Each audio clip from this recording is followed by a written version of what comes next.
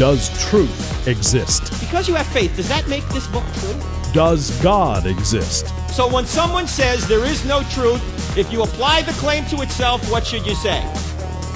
Is that true? They don't think Christianity's true. They're talked out of it. You know why they're talked out of it?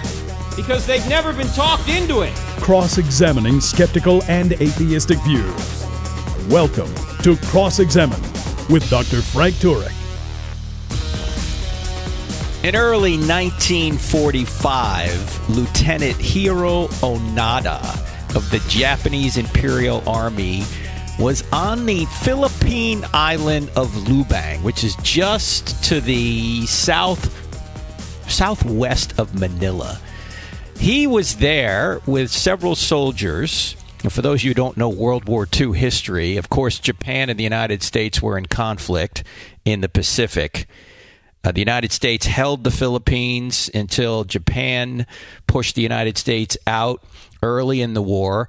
Later in the war, the United States went back to the Philippines to take those islands back. And it's at this point that Lieutenant Hiro Onoda is on the island of Lubang. And he ordered 3 other soldiers to join him in guerrilla attacks on Allied forces because they could not stand up to the United States Army or the United States Marines in direct combat. The only way they were going to be able to disrupt the United States was through guerrilla tactics because Japan was basically... The war was not going well for Japan at this point. Let me just put it that way. And they didn't have enough forces to go face-to-face with the United States. So they're involved in guerrilla attacks, he and 3 other soldiers. He got separated from his command, yet he continued to carry out attacks on farmers and police long after the war is over. In fact, as you know, the war ended September 2nd, 1945, when Japan surrendered to the United States. But Onoda and his allies, his 3 other men, continued to carry out guerrilla attacks in the Philippines long after the war was over. Well, Allied forces and the Filipino government got together. They dropped leaflets on the island of Lubang. They dropped newspapers on the island, newspapers from Japan that said the war was over, and even letters and pictures from the families of these men that the war was over. And Lieutenant Onoda deemed it all as propaganda. Because, you see, these newspapers talked about life in Japan. But to Lieutenant Hiro Onoda, that really proved that the war must still be going on. Because if Japan had really lost the war, there should not be any life in Japan. Everyone should be dead. 100 million souls dying for honor was on everyone's lips, Onoda said long after the war. He said if one Japanese person was alive, Japan would not have surrendered.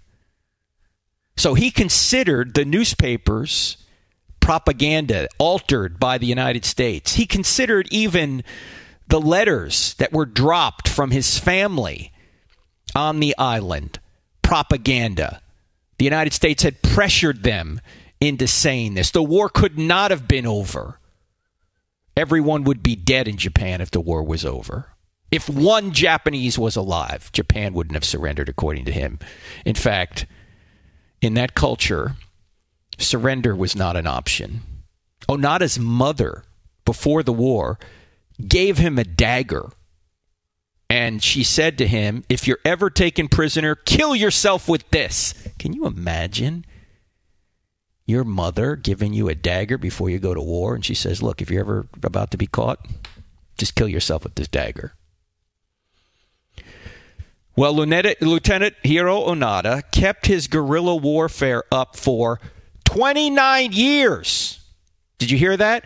29 years. He continued to attack people for 29 years after the war. Somehow he stayed alive. His other 3 comrades eventually gave themselves up. One died, I believe. By 1974, it was just him. In fact, in 1974, a Japanese traveler traveled to the Philippine jungle of Lubang and found Lieutenant Onada. Onada told the traveler that he would only stop defending his country and lay down his arms if his commanding officer, the same commanding officer who put him in duty, relieved him of his duty. So the Japanese government found Lieutenant Onada's commanding officer, who at the time was a bookseller. They found him. They flew him to Lubang Island to relieve Lieutenant Onada of his duty. And even at that point, Onada thought it might have been a trick. I mean, he had his weapons ready to go in case this was actually a trick. But on March 9th, 1974, the 52-year-old Lieutenant Onada emerged out of the Philippine jungle with 500 rounds of ammunition, still wearing his uniform, though the uniform was a bit tattered. His service rifle and his ceremonial sword were still in excellent condition. And he came out and a little bit later handed them to President Ferdinand Marcos, the Philippine president. This is in 1974. The war ended in 1945. For 29 years, he continued to carry out his duty. And he continued to think that all reports of the war ending had been false because he had not received official word that he was relieved of his duty and the war was over. What dedication. I mean, what loyalty. Lieutenant Hiro Onada would only stop obeying his commanding officer and defending his kingdom when relieved of his duty by his commanding officer. Now, question, ladies and gentlemen, who is your commanding officer? Is it Jesus or is it someone else? Is it Jesus or is it yourself? Is it Jesus or is it the culture? If you say it's Jesus, well, Jesus said, if you love me, you will keep my commandments. Yet I see people in churches today not only failing to keep his commands, none of us do perfectly, obviously, but I see people today denying they are commands at all, especially when it comes to sexual behavior. Question, do you really think that Jesus and his apostles were wrong about sex? Do you really think that the self-absorbed, indulgent, fickle culture that we're in now knows better? If you do, why have you bought into the culture's propaganda? Has Jesus relieved you of your duties? Do you think Jesus no longer has a kingdom worth defending? I mean, Lieutenant Hiro Onada was a true hero to his cause. He was loyal to his commanding officer and the kingdom he took an oath to defend. He wouldn't dare disobey his commands. Yet his commanding officer didn't suffer and die for him. Yet if you're a Christian, your commanding officer loves you so much that he suffered and died for you, yet you fail to follow his commands? Really? You're tempted to betray Jesus because you think you know better? Because you think your view of sex is more loving than the God who created sex? How is it that a Japanese soldier has more loyalty and dedication to his commanding officer than you have to the God who suffered and died for you? How is that? Yeah, I get it. I know it's tempting in the face of opposition to throw in the towel. I mean, how much easier would it be to just agree with your friends and the culture? Because if you don't agree with them, in the name of inclusion, tolerance, and diversity, they will extend no tolerance to you, brand you as evil, and exclude you for having a diverse view. Yeah, it's much easier to give in to all that. I get it. Well, I got a bunch of questions I want to ask you after the break. And if I sound preachy, I am. I'm preaching right now because I just don't think that we have enough loyalty to the God who suffered and died for us and wants what's best for me and for you in the culture. He knows what's best. We don't. We think we do, but we don't. You're listening to I Don't Have Enough Faith to Be an Atheist with Frank Turek on the American Family Radio Network. Our website, crossexamine.org. That's crossexamine with a D on the end of it.org. We're back in just 2 minutes, so don't go anywhere. A lot more coming.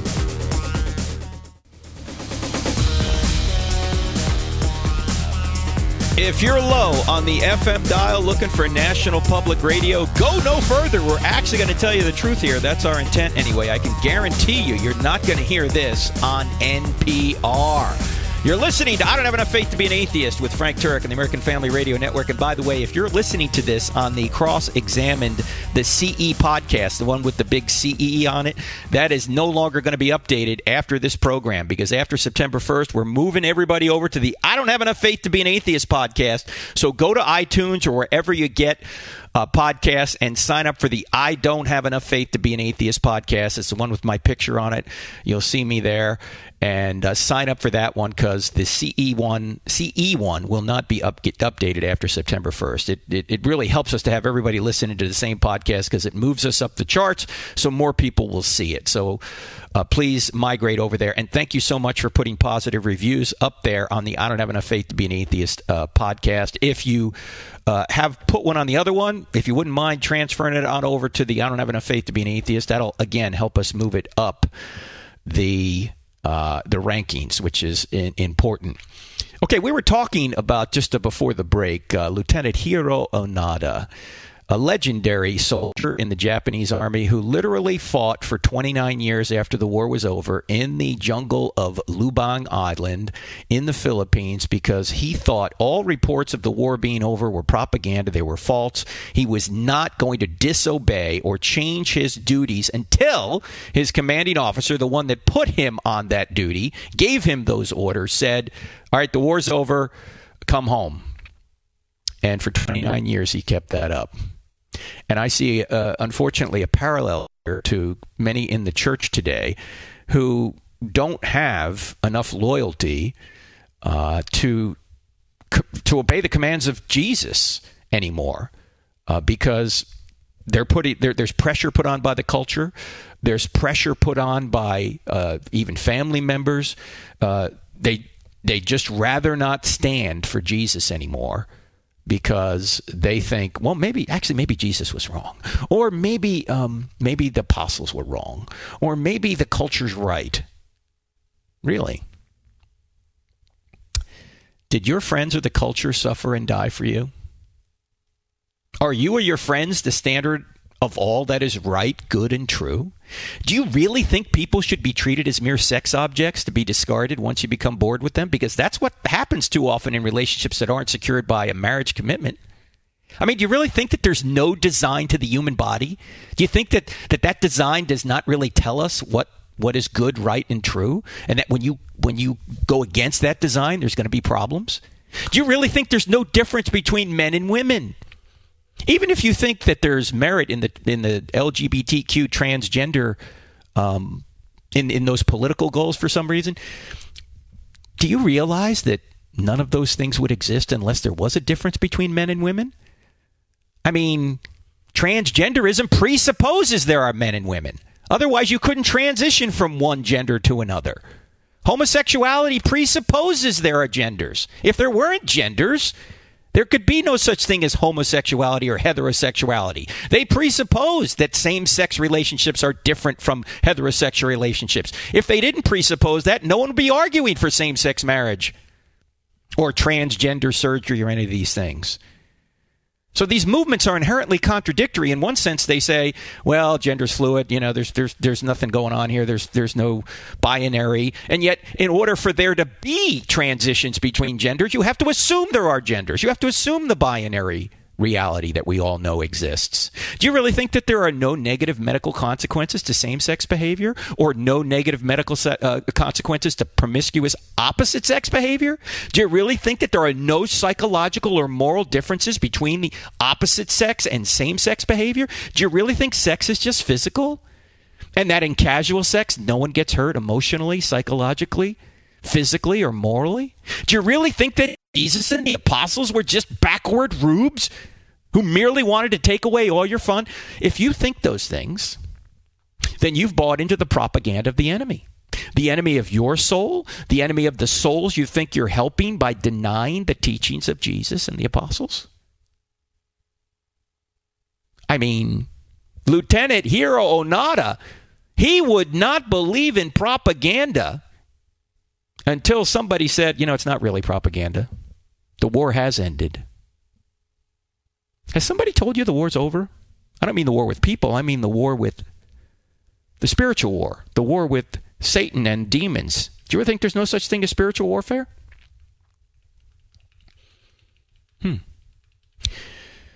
Do you really think you are the standard of what's right, true, and good? Do you really think the culture is? You know, the culture changes. 20 years ago, 30 years ago, the kind of things that we think are good, whole, right, and true now aren't anymore. The culture changes. 20 years from now, the culture's going to be onto some other fad. By the way, the only way you can measure change is against a standard that doesn't change. If God's nature does not exist, we couldn't even measure differences between one behavior and another behavior. We couldn't say one is better than the other if there's no unmovable standard of good. No, the real truth is this. Sex is like fire. If you keep it in the one place in your house it's supposed to be, your fireplace, it's wonderful. It'll warm you. But if you get it anywhere else in your house, it will burn your house down. Maybe not immediately, but certainly over the long term. And everyone who's listening to my voice right now over 40 years old knows what I'm talking about, maybe even younger. Because many of us have tried, we're just going to treat sex casually and everything's going to be fine. No, it's not. You have sex with somebody, everything changes forever. Sex is not just physical. If sex is just physical, why is it that if somebody rapes you, it's worse than if somebody just physically assaults you? If sex is just physical, why is it if the person that you love goes off and has a physical relationship with somebody else and they come back and they say, oh no, it's just physical. There's nothing else going on here. Why do you get all upset over that? Because you know it's not just physical. It's psychological. It's emotional. It's spiritual. It's moral. There's so much more to sex than just the physical. People get more... No, let me put it this way. There are more consequences, either good or bad, that come out of sex than virtually anything else that we do. We can't treat it trivially. We can't treat it as just a physical act. It's not just a physical act, and you know what I'm saying is true. Now, it can, to you, become just a physical act if you get so jaded that you treat it just like a physical act over and over again. But in reality, it's not. It either has tremendous upside or tremendous downside, dependent upon how you use it, just like fire. The truth is this: Jesus and the apostles expressed the most loving ethic in history. It's motivated by the kind of love that treats people as valuable in themselves, because they are valuable in themselves. They're made in the image of God. Human beings are not means to an end. They are not means put on this earth to satisfy your sexual or personal desires. They are ends in themselves. The sexual ethic of Jesus and the apostles seeks what's best over the long term for the person. It's the kind of love where people are not treated as just mere objects to be discarded once used, but as life partners who can participate and experience in a union with one another and who can create new life, just as God did. In fact, creating new life is one way we are imagers of God. We create new human life, just like God created human life, of course, in a different way, but we're imagers of God. We're his ambassadors. God created the first life, and then we continue to create life. Obviously, we're the instrumental cause through which God creates life. God is the ultimate creator, but we're the instrumental cause. He uses us to create life. When a man and a woman come together, we are to be like God by procreating. That can only be done by a man and a woman. And mothering and fathering can only be done by a man and a woman. Parents are not interchangeable. Now, that's not to say single parents can't bring up their kids well. They can. They just have a more difficult time because mothering and fathering are different. And yet, we think we know better than Jesus and the apostles. Now, I know some people are thinking, well, Jesus never talked about some of these issues. Maybe the apostles did, but Jesus did. Okay? In Mark chapter 7, Jesus says It's not what goes into a man that makes him unclean. It's what comes out of a man that makes him unclean. And he mentions theft and sexual immorality and some other things. Now, when Jesus mentioned sexual immorality, what did that mean? That's a category of sins that contained a number of individual sins. Sexual immorality to Jesus and his followers meant sex outside of marriage. It meant adultery. It meant homosexuality. It meant bestiality. It meant rape. It meant any kind of sexual behavior outside of the union of a man and a woman inside of marriage. That's what the category sexual immorality meant when Jesus said it. Yes, he didn't mention all of those sins individually by name. He didn't need to. When he mentioned theft, that was something that would make a person unclean. But he didn't have to mention every kind of theft. He didn't mention felony home invasion. But that didn't mean that Jesus was for felony home invasion, or Jesus never said anything about felony home invasion. He did say something about felony home invasion when he used the word theft, because felony home invasion is just a species of theft. He doesn't have to mention every possible immoral behavior for him to have mentioned the category of immoral behavior. And so when he mentions theft, he's including all kinds of theft. Just like when he mentions sexual immorality, he's including all kinds of sexual immorality.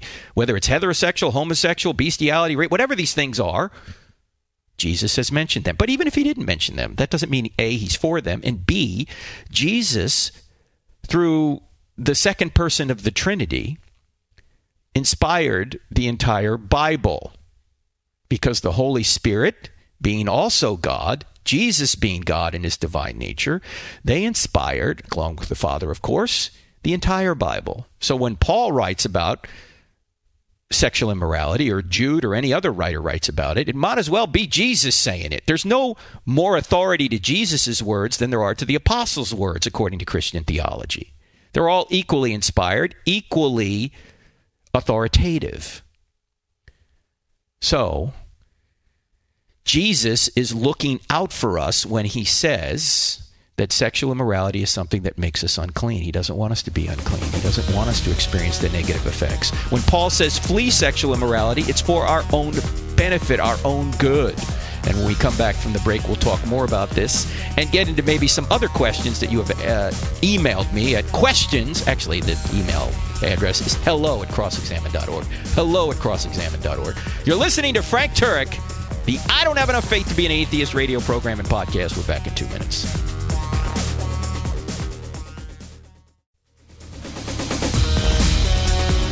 September 7th, next week, right here near Charlotte, North Carolina. Actually in Monroe, North Carolina, just to the south. I'll be at Lee Park Church. It's a Saturday. We're doing a little apologetics conference, 9 to 3. My friend Tricia Scribner, she'll be there as well. And it's at Lee Park Church in Monroe, North Carolina. Just go to our website, crossexamine.org, click on events. You'll see it there. Also, this coming week, we're starting the I Don't Have Enough Faith to Be an Atheist. Actually, it's now called the Why I Still Don't Have Enough Faith to Be an Atheist online course. And if you want to be a part of that, go to crossexamine.org, click on online courses. And if you sign up for the premium version, you'll be on the Zoom video program with me several times live during the next couple of months to interact with one another, to learn from one another. I'll try and answer any of your questions. That's what we do on these Zoom videos. And Zoom video is great. I mean, you can have a whole bunch of people see one another on video live, and that's the program we use to interact on the Why I Still Don't Have Enough Faith to Be an Atheist online course. A bunch of other courses coming up as well, but check our website, crossexamine.org. Click on online courses. You'll see them there. But you need to sign up for this one immediately because we're going to run out of room in the premium version. We want to keep the class small enough so everyone can ask questions on the Zoom video encounters that we have. Okay, we are talking about this issue of why people seem to just give up on what Jesus and the apostles said in the face of the culture, particularly when it comes to sexual immorality. People today just I guess they want to buy into the new religion of sex that we see here in America. If you notice that many of the things we fight over, certainly politically, have to do with sex, whether it's abortion, same-sex marriage, transgenderism, now that people think that the government needs to pay for transgender surgery somehow, what bathrooms we're going to use. I mean, these are all issues related to sex. And I understand why. Look, if there is no God, people think, well, that's really all we have here, just relationships and sex. And, I get that. I understand why people think that way. But there's a lot more to life. And certainly if Christianity is true, there's a lot more to life than just sex and relationships. I mean, that's a big part of it, but that's not it. That's not why we're here, just to have sex and relationships. We're here to know God and to make him known.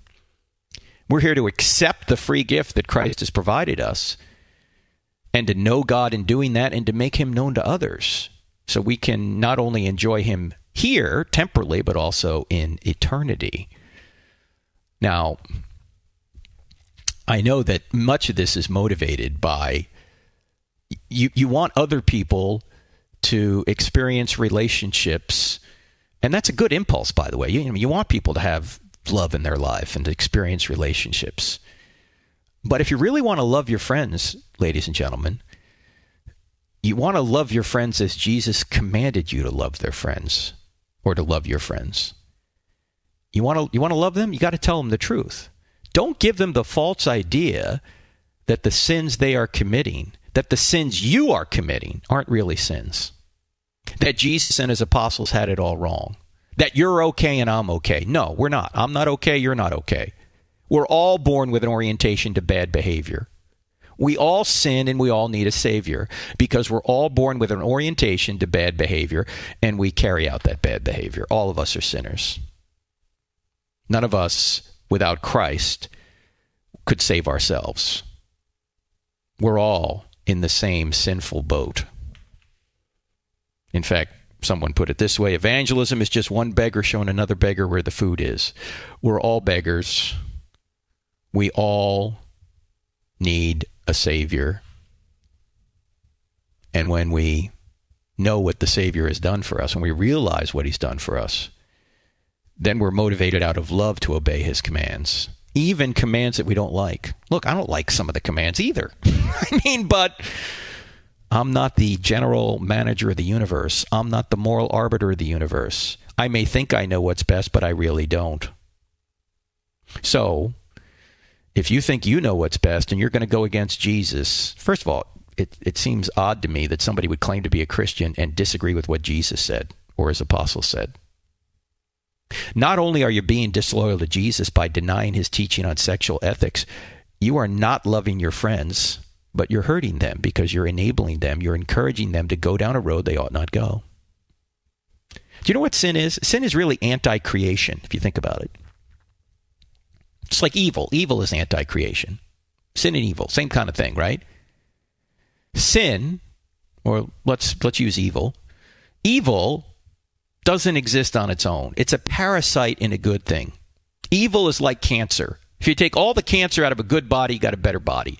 If you take all the body out of the cancer, what do you have? Nothing. It doesn't exist on its own. Evil is like rust in a car. If you take all the rust out of the car, you got a better car. If you take all the car out of the rust, you got nothing. Evil is like a wound in your arm. If you take all the wound out of your arm, you got a better arm. If you take all the arm out of the wound, you got nothing. A totally moth-eaten garment is a hanger. In other words, it doesn't exist on its own. Evil does not exist on its own. It degrades something that's good. It degrades creation. Sin does the same thing. Sin is a parasite, just like evil. It's a parasite that eats away at a good creation. By denying Christ's teaching, you are encouraging people to engage in activities that will ultimately eat away at themselves. It will eat away at their thinking and eat away at their relationship to God. And our goal here, our purpose in life here, is to know God. We don't want to eat away at that relationship. That's why Jesus said in John 17:3, this is eternal life, that they, meaning us, he's praying for us, future believers, that they may know you, God the Father, and Jesus Christ whom you've sent. Jesus is praying to God the Father. The purpose of life is to know God, and then, of course, to make him known. Now, when we say no, we just don't mean intellectually. We mean personally, relationally. Not just belief that Jesus is the Savior, but trusting in him. That is what we're here to do. We're here to know God and to make him known and to spread that news to others, to love God and love others. Well, you can't do that when you're encouraging a parasite to eat away at the relationship that another person has with God, or your own relationship with God. That's what sin does. It's a parasite. It eats away at a good creation. And if you continue to do that, ultimately God may give you up to your own desires, because a good God does not force himself on anyone. And Paul talks about this at length in Romans chapter 1. Just read Romans chapter 1, verses 18 to 32. In fact, he gets to the point where he says that people suppress the truth and unrighteousness to go their own way. That leads to futile thinking, and then ultimately a depraved mind. And he talks about this in the context of sex, particularly homosexual sex. Look, I'm just a messenger. Just read it for yourself. Just read what goes on there. And I think the same could be said of just sexual immorality in general. That it fogs our minds. It clouds us. It leads to futile thinking. So we're not only doing evil things, we're encouraging other people to do evil things. This is what Paul says in Romans 1. It's a description of the culture, not just today's culture, any culture, but certainly today's culture. That their minds get to the point where they can't think clearly. And if they can't think clearly, they're going to continue to do evil things and encourage other people to do evil things. Matt Walsh has a blog, as you know. I think he's over at the Daily Wire with Ben Shapiro now. But he wrote this a few years ago regarding comparing biblical love with the self-centered erotica found in the culture. Here's what he writes. He's quoting, of course, Paul in 1 Corinthians 13. He says, "Love is patient, love is kind, it is not self-seeking. Love does not delight in evil, but rejoices in the truth. It always protects, always trusts, always hopes, always perseveres." And here's his commentary. "The problem with the sex portrayed in this movie or in any trash romance novel," he was talking about a particular movie at the time, I think it was 50 Shades of Grey or something, "or any trashy romance novel you find at the airport or many other films and TV shows or in many actual relationships, is that it's always self-seeking, never honest, never truthful, never trusting, and never protecting. There is no hope in it, no kindness, no sacrifice. It's selfish and removed, which makes it stale, which is why people tire of it so quickly and become bored with it all, which is why they consume so much porn and bounce themselves between so many different one-night stands." Unquote. Yeah. I mean, if you're in a relationship with someone right now, is the other person seeking to protect you? Really? Do you think that people who want to have sex with you but do not want to marry you really love you? Are they so concerned about you that they will protect you to the point of sacrificing and denying themselves? They want sex but no marriage commitment, yet they say they love you? Let me tell you something. They're lying. The person that really loves you is willing to wait until you're both ready to spend the rest of your lives together. In fact, there's no such thing as free love. Someone who loves you will bind him or herself to you forever. That's what true lovers do. They commit themselves to the good of one another for better or worse until death. Now, such a commitment requires a bunch of self-sacrifice here. It's not the freedom to dump the person whenever you think it would be convenient to do so. Now, I'm sorry to be blunt, but look, if you're having sex outside of marriage, you're just using someone for your own temporary satisfaction. Even if you've mutually agreed to do this, you're both admitting that the other person is not good enough. Or let me put it another way. Even if you've mutually agreed to do this, you're both admitting that the other person is good enough to use, but not to truly love. Ouch. Now that everyone hates me on this program, sorry, look. If you think what I'm saying is false, you can email me, hello@crossexamine.org. But I don't think it's false. And in your heart, you know it's not false. You know that if you love somebody, you'll protect them and you'll commit yourself to them forever, because that's what lovers do.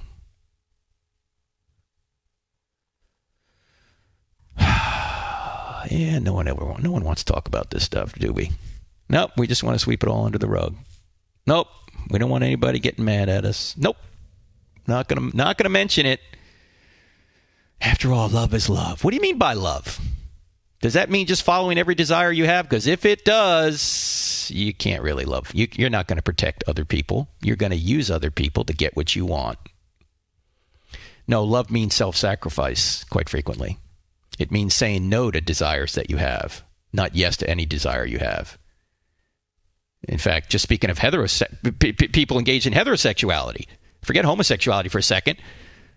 Heterosexuality. If you just follow every desire you have, you're not going to love anybody. You're just going to go from one particular desire to another particular desire. You're going to use one person and then use the next person.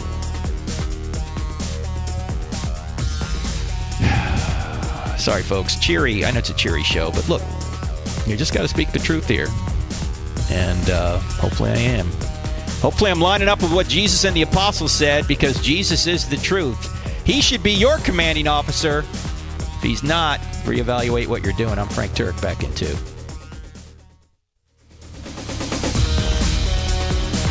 Yeah, some people are going to protest what I've said at this show, but despite your protest, if you want to protest, what Jesus and his apostles said is actually the most loving ethic of sexual behavior. And you don't even need the Bible to know it's the most loving.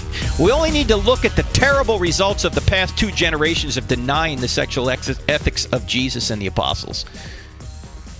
I mean, how many homes have been broken? How many kids have been left? How much crime has resulted from kids coming from broken homes because of sexual immorality of their parents?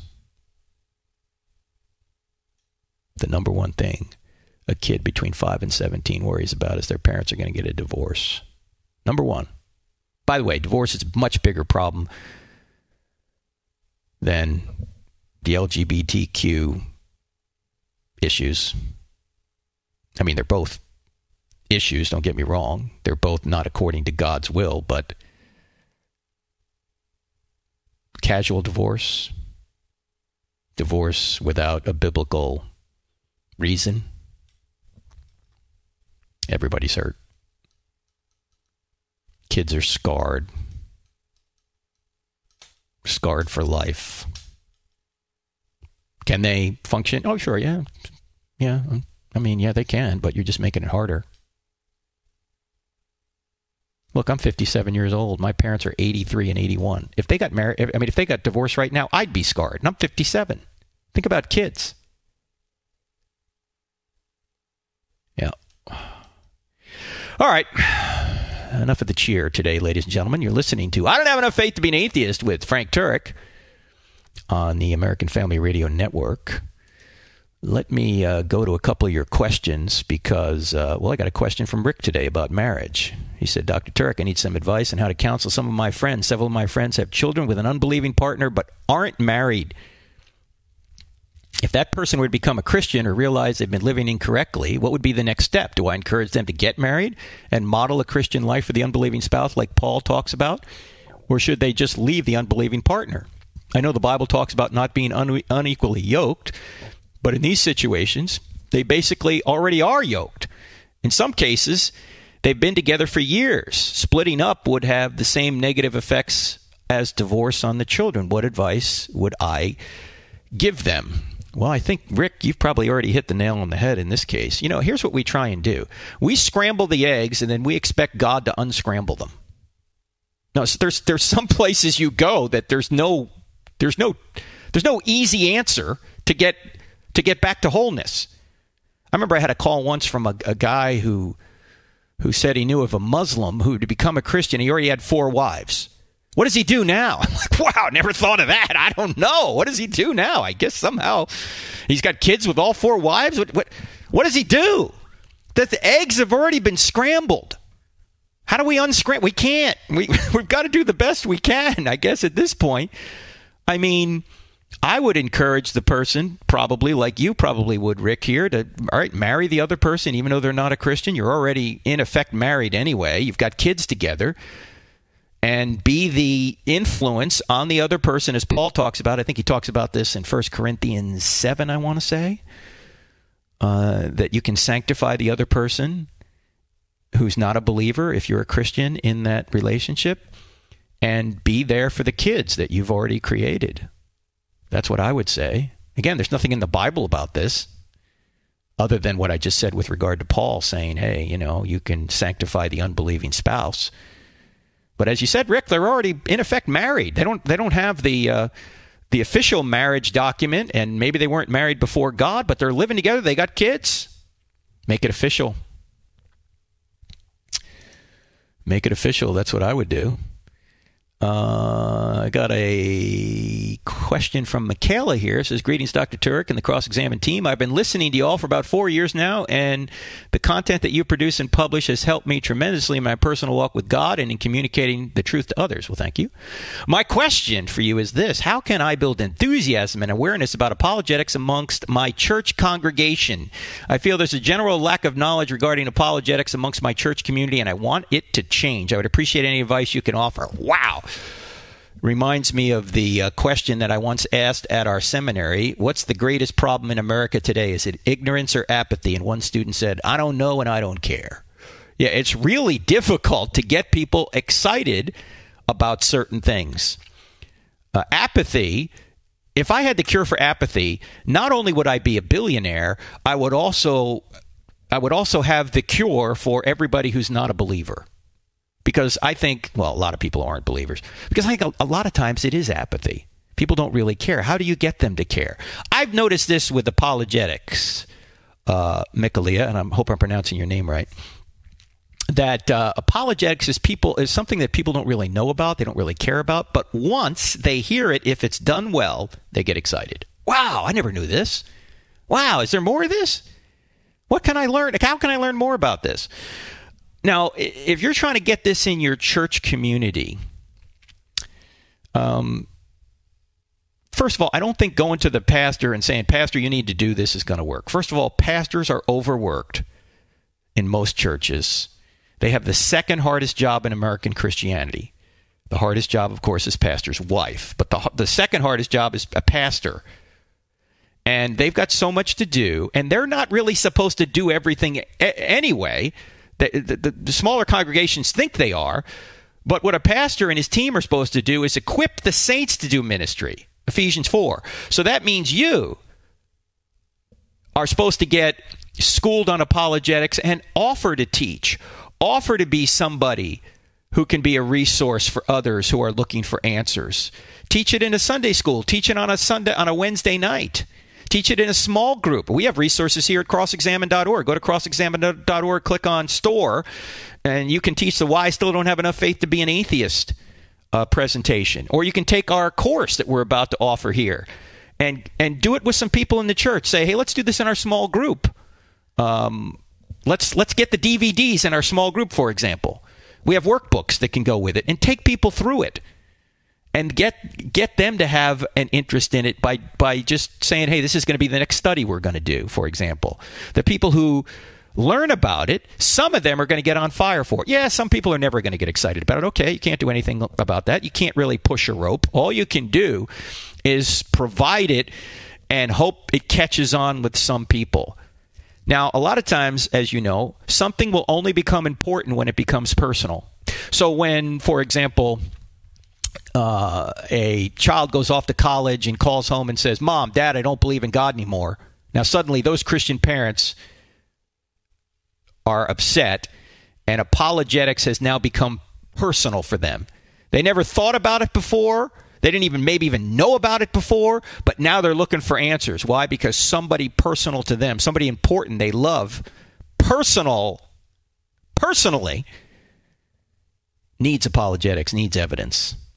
And so now they're interested. So it may be that you can ask the question of your congregation, how many people do you know who have gone off to college and have walked away from the church or walked away from the faith? They even do this in high school now. Maybe you can get the youth pastor involved. What you don't want to do is become a burden and say, you need to do this. You go and you be the person doing it and assisting with the pastor or the youth pastor or the small group leader, whoever it is. You can't just have a problem and dump the problem on somebody who's already overworked. All you can do is agree to help with the problem by being a resource for that person. So good question. Michaela, if I'm again pronouncing your name right, I hope I am. Let me go to another question from Claudia. And she's a 19-year-old Christian law student from Australia. She said, I've been getting into a lot of debates lately about objective morality with friends. I've been using your example of, was the statement there are no humans on the earth true before there were humans on the earth? And a lot of my atheist friends have conceded to this point that there is objective morality after all. Actually, that's not an argument for objective morality, but for objective truth anyway. And then she goes on to say, Claudia says, however, a friend of mine says that the standard of morality doesn't come from God, but it comes from the notion that anything that deprives people of their life, shelter, food, or reproductive rights, i.e. rape, is wrong. How would you respond to this? Well, I would first ask, what do you mean by that? What notion are you talking about? And how did you come to that conclusion? Why do you think that's true? And this notion, is this notion objective?